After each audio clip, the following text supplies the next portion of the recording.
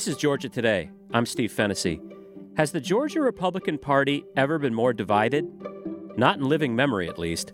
This week, Republican former U.S. Senator David Perdue upended Georgia politics with his announcement that he'll primary incumbent Governor Brian Kemp, who's running for re-election next year. Unfortunately, today, we're divided, and Brian Kemp and Brad Raffensperger are to blame. Look, I like Brian. This isn't personal. It's simple. He has failed all of us and cannot win in November. The announcement exposes the chasm that's opened up in the party since Donald Trump lost the state in 2020. And Perdue, who also lost his Senate seat earlier this year, is now claiming that he's the only one who can beat Democrat Stacey Abrams for governor. But the big question is, will what happens in the GOP primary next year be a sign of the Republican Party's direction nationwide? For more on what's shaping up to be yet another dramatic year in Georgia politics, I'm joined by GPB reporter Stephen Fowler. Welcome, Stephen. Hey, Steve. How's it going? What factored into David Perdue's decision to run against Brian Kemp? The easiest answer is Trump. Let's go back just a little bit. Georgia, one of the battleground states in the 2020 election, demographically and politically has shifted over the last decade. No longer the white rural Republican bastion. Donald Trump won the state in 2016. It looked like it was going to be close in 2020. And when all the votes were counted and counted and counted again, Joe Biden narrowly won Georgia's electoral college votes. And Trump didn't like that. That was a rigged election. Well, I want to thank you very much. Hello, Georgia, by the way. In the meantime, there were two Senate runoffs, David Perdue and Kelly Loeffler trying to hold on to their seats against Jon Ossoff and Raphael Warnock. So while these campaigns are trying to get out the vote, Donald Trump was trying to get back the vote from 2020 and claiming that he won and there was massive fraud and that it was taken from him. So what ended up happening is Democrats won those seats too, in part because of the large number of conservative Trump voters that stayed home. So now Joe Biden is president. Two Democratic senators and Democrats control the Senate, and Donald Trump is looking for somebody to take out his anger and rage on. And we've seen a lot of it with Secretary of State Brad Raffensperger, Georgia's chief election official, who did not find votes like Trump asked him to do, and Brian Kemp, who had the misfortune of being a very conservative governor who also knows what it's like to be the Secretary of State and didn't overturn the election. So Trump's been asking for somebody to primary Brian Kemp. He's been asking David Perdue, who has time on his hands now, and what you see is Trump's wish is granted. The Kemp-Perdue relationship, these are two people who have been in Georgia politics for quite a while. David Perdue has even called Brian Kemp a friend, right? What is their relationship like up to now anyway? In 2010, Sonny Perdue, David's cousin, was the governor of Georgia, and he appointed Brian Kemp to be Secretary of State. Brian Kemp then won that seat and served for 8 years as Secretary of State. When Kemp ran for governor, Sonny Perdue helped campaign for him. And in fact, in the GOP primary runoff, Kemp wasn't the favorite. That would be Casey Cagle, who was a lieutenant governor. And then 1 week before the primary runoff, Donald Trump, via a tweet out of nowhere, endorsed Brian Kemp for governor. Kemp has always been a solid supporter of Trump, and he won the governorship back in 2018 in part because President Trump endorsed him and personally campaigned for him here. And that kind of helped seal the deal. Now, we found out later that that was orchestrated by Sonny Perdue and his cousin, U.S. Senator David Perdue. And even, Steve, if you go as recently as this summer, David Perdue has been an ally of Brian Kemp. At the Georgia Republican Party State Convention on Jekyll Island, I was there. Brian Kemp was introduced by David Perdue. So when Perdue launched his campaign this week with a video message saying it's nothing personal, lots of red flags and alarm bells go off because this is an incredibly personal thing for Perdue to go back on his long-term ally and primary Brian Kemp. Well, you mentioned being at the GOP convention when David Perdue introduced Brian Kemp. There were people in the crowd who were booing Brian Kemp, right? Yeah. In the 2016 election, Trump kind of really took over the direction and driving the train of the Republican Party. And in the 5 years since then, he's gone full steam ahead. Now, not everyone is quite so sold on having Republican conservatism be Trumpism. There are some that are obviously never Trumpers that didn't vote for him in 2020 and didn't support him. And there are others who say, we like these things, but maybe not the style. And then there are some that say, we like the style and we don't care about policies.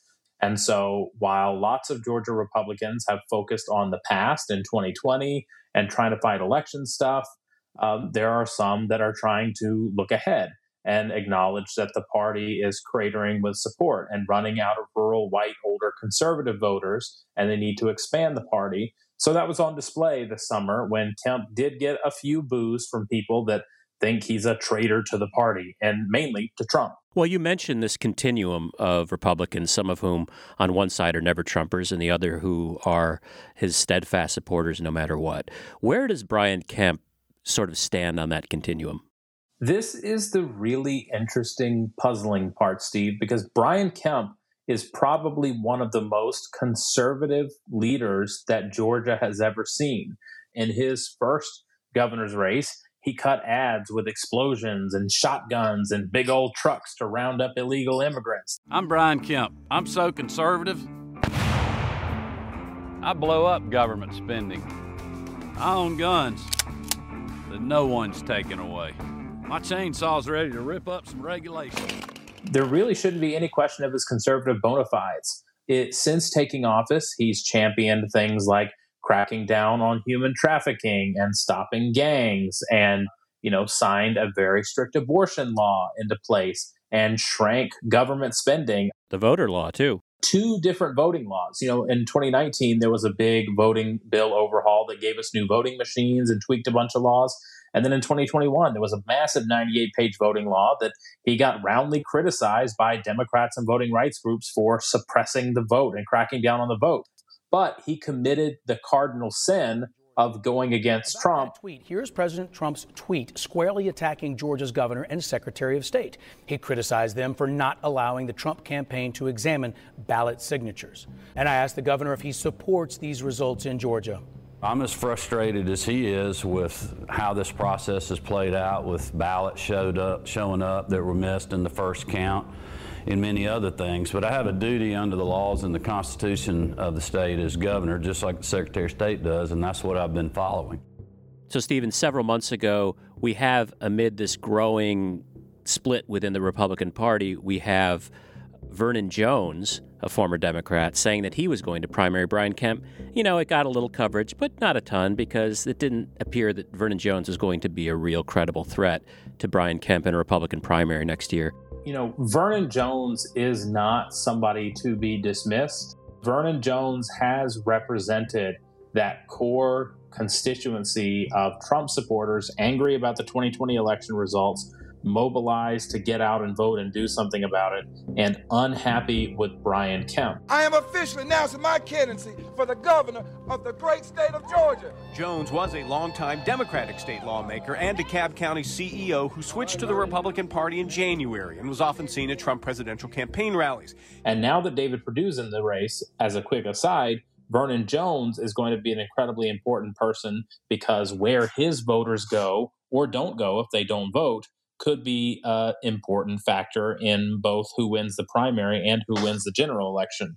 Basically, ever since January 7th or so, and Democrats would control all 3 branches of government, there's been mounting pressure for somebody to go against Brian Kemp. Trump has said it in rallies and media appearances, in his emailed statements that come off. Brian Kemp has been attacked just about more than Democrats have. Kemp's campaign's central argument, or at least one of their primary arguments against the candidacy of David Perdue, is, look, he's running for governor and he lost his own seat in 2020. He can't win against a Democrat as a Senate candidate. How is he going to do that against Stacey Abrams as a gubernatorial candidate? Right. And Brian Kemp points out he's the only one that's beat Stacey Abrams. He won in 2018 by about 55,000 votes.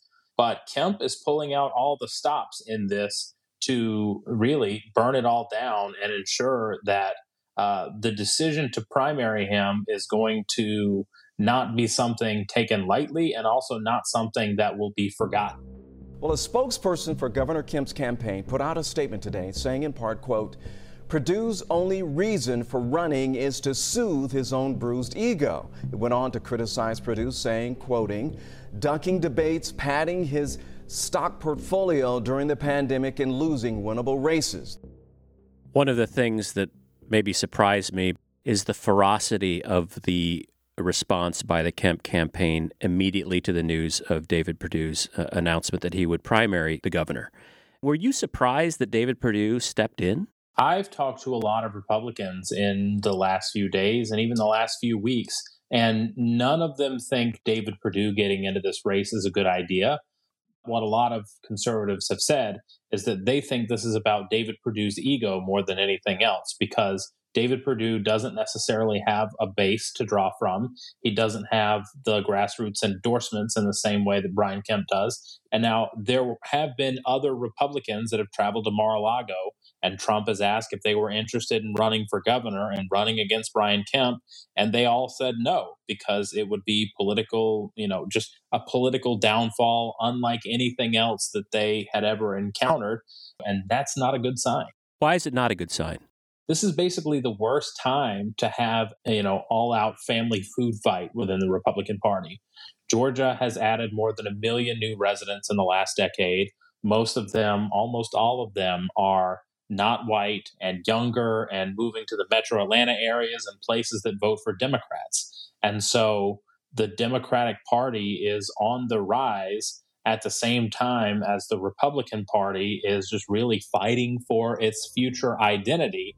And that has left an opening where Stacey Abrams could have a relatively easy path to victory. She's been credited with helping Democrats with strong voter turnout in the last presidential and Senate elections, where Democrats Joe Biden, Raphael Warnock, and Jon Ossoff won. Former President Donald Trump releasing this statement, calling Abrams the hoax and writing that Trump supporters will not be voting for Kemp after, quote, what he did with respect to election integrity in 2 horribly run elections. How can the Georgia GOP pick up the pieces after what's sure to be a divisive primary? That's next. This is Georgia Today.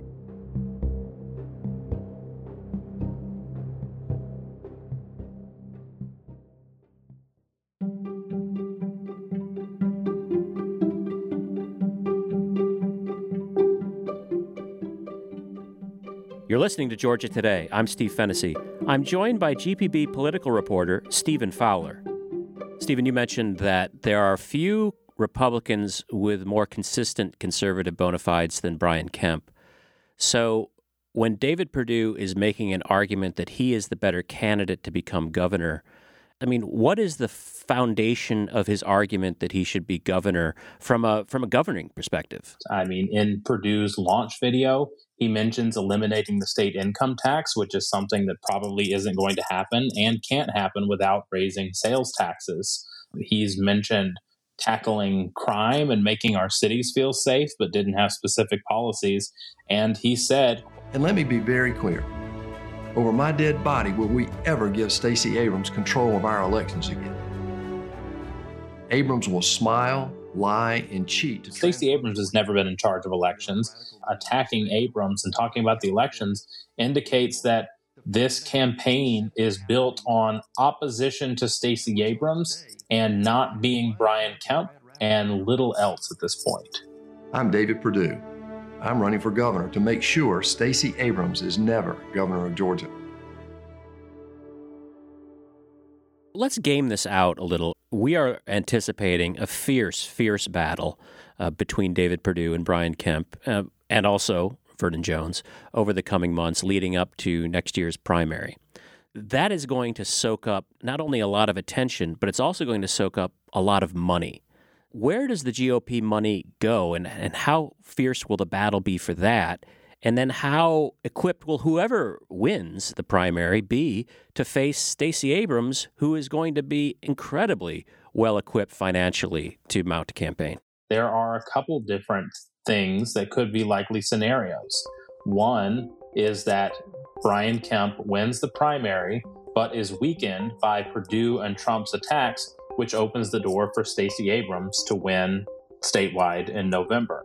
Another option is David Perdue somehow beats Brian Kemp, and people that didn't vote for Trump in 2020 and didn't like Trumpism and switched, especially in the suburbs, to vote for Joe Biden and Democrats might deflect from the Republican Party to Stacey Abrams, and David Perdue would win a united Republican Party, but one too small to win the most number of votes.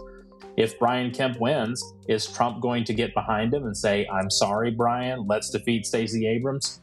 But looking at the history and looking at the visceral responses that a lot of hardcore conservative primary voters have felt to Trump losing in 2020, you can probably get a pretty good picture of how things are going to go. Trump's endorsement doesn't necessarily carry the same weight as it did 4 or 5 years ago after he became president. I mean, there are Trump-endorsed candidates in other states and other places that might win the primary, but definitely won't win the general. The question is, what kind of campaign is going to be backed with a Trump endorsement? You've got Herschel Walker for U.S. Senate, who's kind of keeping a low profile, not really saying a whole lot about Trump, but not really saying a whole lot about anything. That may benefit him in a Senate primary. You've got Burt Jones, the lieutenant governor candidate with a Trump endorsement. He's aggressively campaigning across the state. He's using the Trump endorsement. He's talking about his policies. But it's really going to come down to who's a campaigner and who convinces the most people to vote for them. And right now, David Perdue is probably the third best campaigner on the Republican primary side. Stephen, how much does the Trump wing of the Republican Party, how much of its future is riding, I'm talking nationally now, how much of its future is riding on the outcome of the elections in Georgia next year? Based on my reporting and the conversations I've had, a large portion of Trumpism's success in 2024 and beyond is going to come down to Georgia, because Virginia, you had the governor flip to a Republican who had Trump's support, but it was kind of at an arm's distance away. He didn't embrace Trump a whole lot. Trump didn't come there. But here in Georgia, how do you think it would look if Trump and Republicans lost the 2020 presidential race, 2 U.S. Senate seats, control of the U.S. Senate, and then in 2022 lost the governor's mansion and lieutenant governor and attorney general and secretary of state and a Senate seat again? You know, how strong do you think Trumpism would be coming out of that in a state that is still a battleground and is not unwinnable for Republicans like very deep blue states? I think there are some in the Republican Party that might secretly root for a Stacey Abrams victory in Georgia so they can begin to loosen the stranglehold of Trump on the Republican Party. Abrams tells me she's tuning out the other side. I'm not interested in the internecine fights of the Republican Party. I'm interested in improving the lives of Georgians. I think it's important to go beyond the splashy headlines of Trump and beyond the splashy David Perdue getting in, mounting a primary challenges. When you look at it, most Republicans in Georgia like Brian Kemp. They support Brian Kemp. They support the policies that Brian Kemp has done. Time will tell, but I don't think Brian Kemp is in a very vulnerable position to lose this primary to David Perdue. I think also that off the bat, I think you would have to give the advantage to a united Democratic Party behind Stacey Abrams and Raphael Warnock that has the infrastructure in place. What impact could Donald Trump announcing he's going to run again in 2024? Let's say he makes that announcement sometime between now and the Republican primary. Will that have any impact on how the primary might go, or the general for that matter? Oh, absolutely. Trump being on the ballot is a gift to both Democrats and some Republicans. And so I think if you want to make an election a referendum on Trump, that's a good way to take the Republican Party further to the right and oust a bunch of conservatives and out a bunch of more moderate voters, it might change some of the primary outcomes and maybe make the general even more favorable for Democrats, because Donald Trump didn't win in 2020. And even though Joe Biden's favorability has dropped, that's still a motivating factor to have people show up again and might take the midterms in a different direction. You spoke earlier about David Perdue's ego as maybe one of the contributing factors in his decision to challenge Brian Kemp. Can you talk a little bit more about that? David Perdue won in 2014 as this conservative outsider. He had this jean jacket on, Fortune 500 CEO, very successful his entire life and career.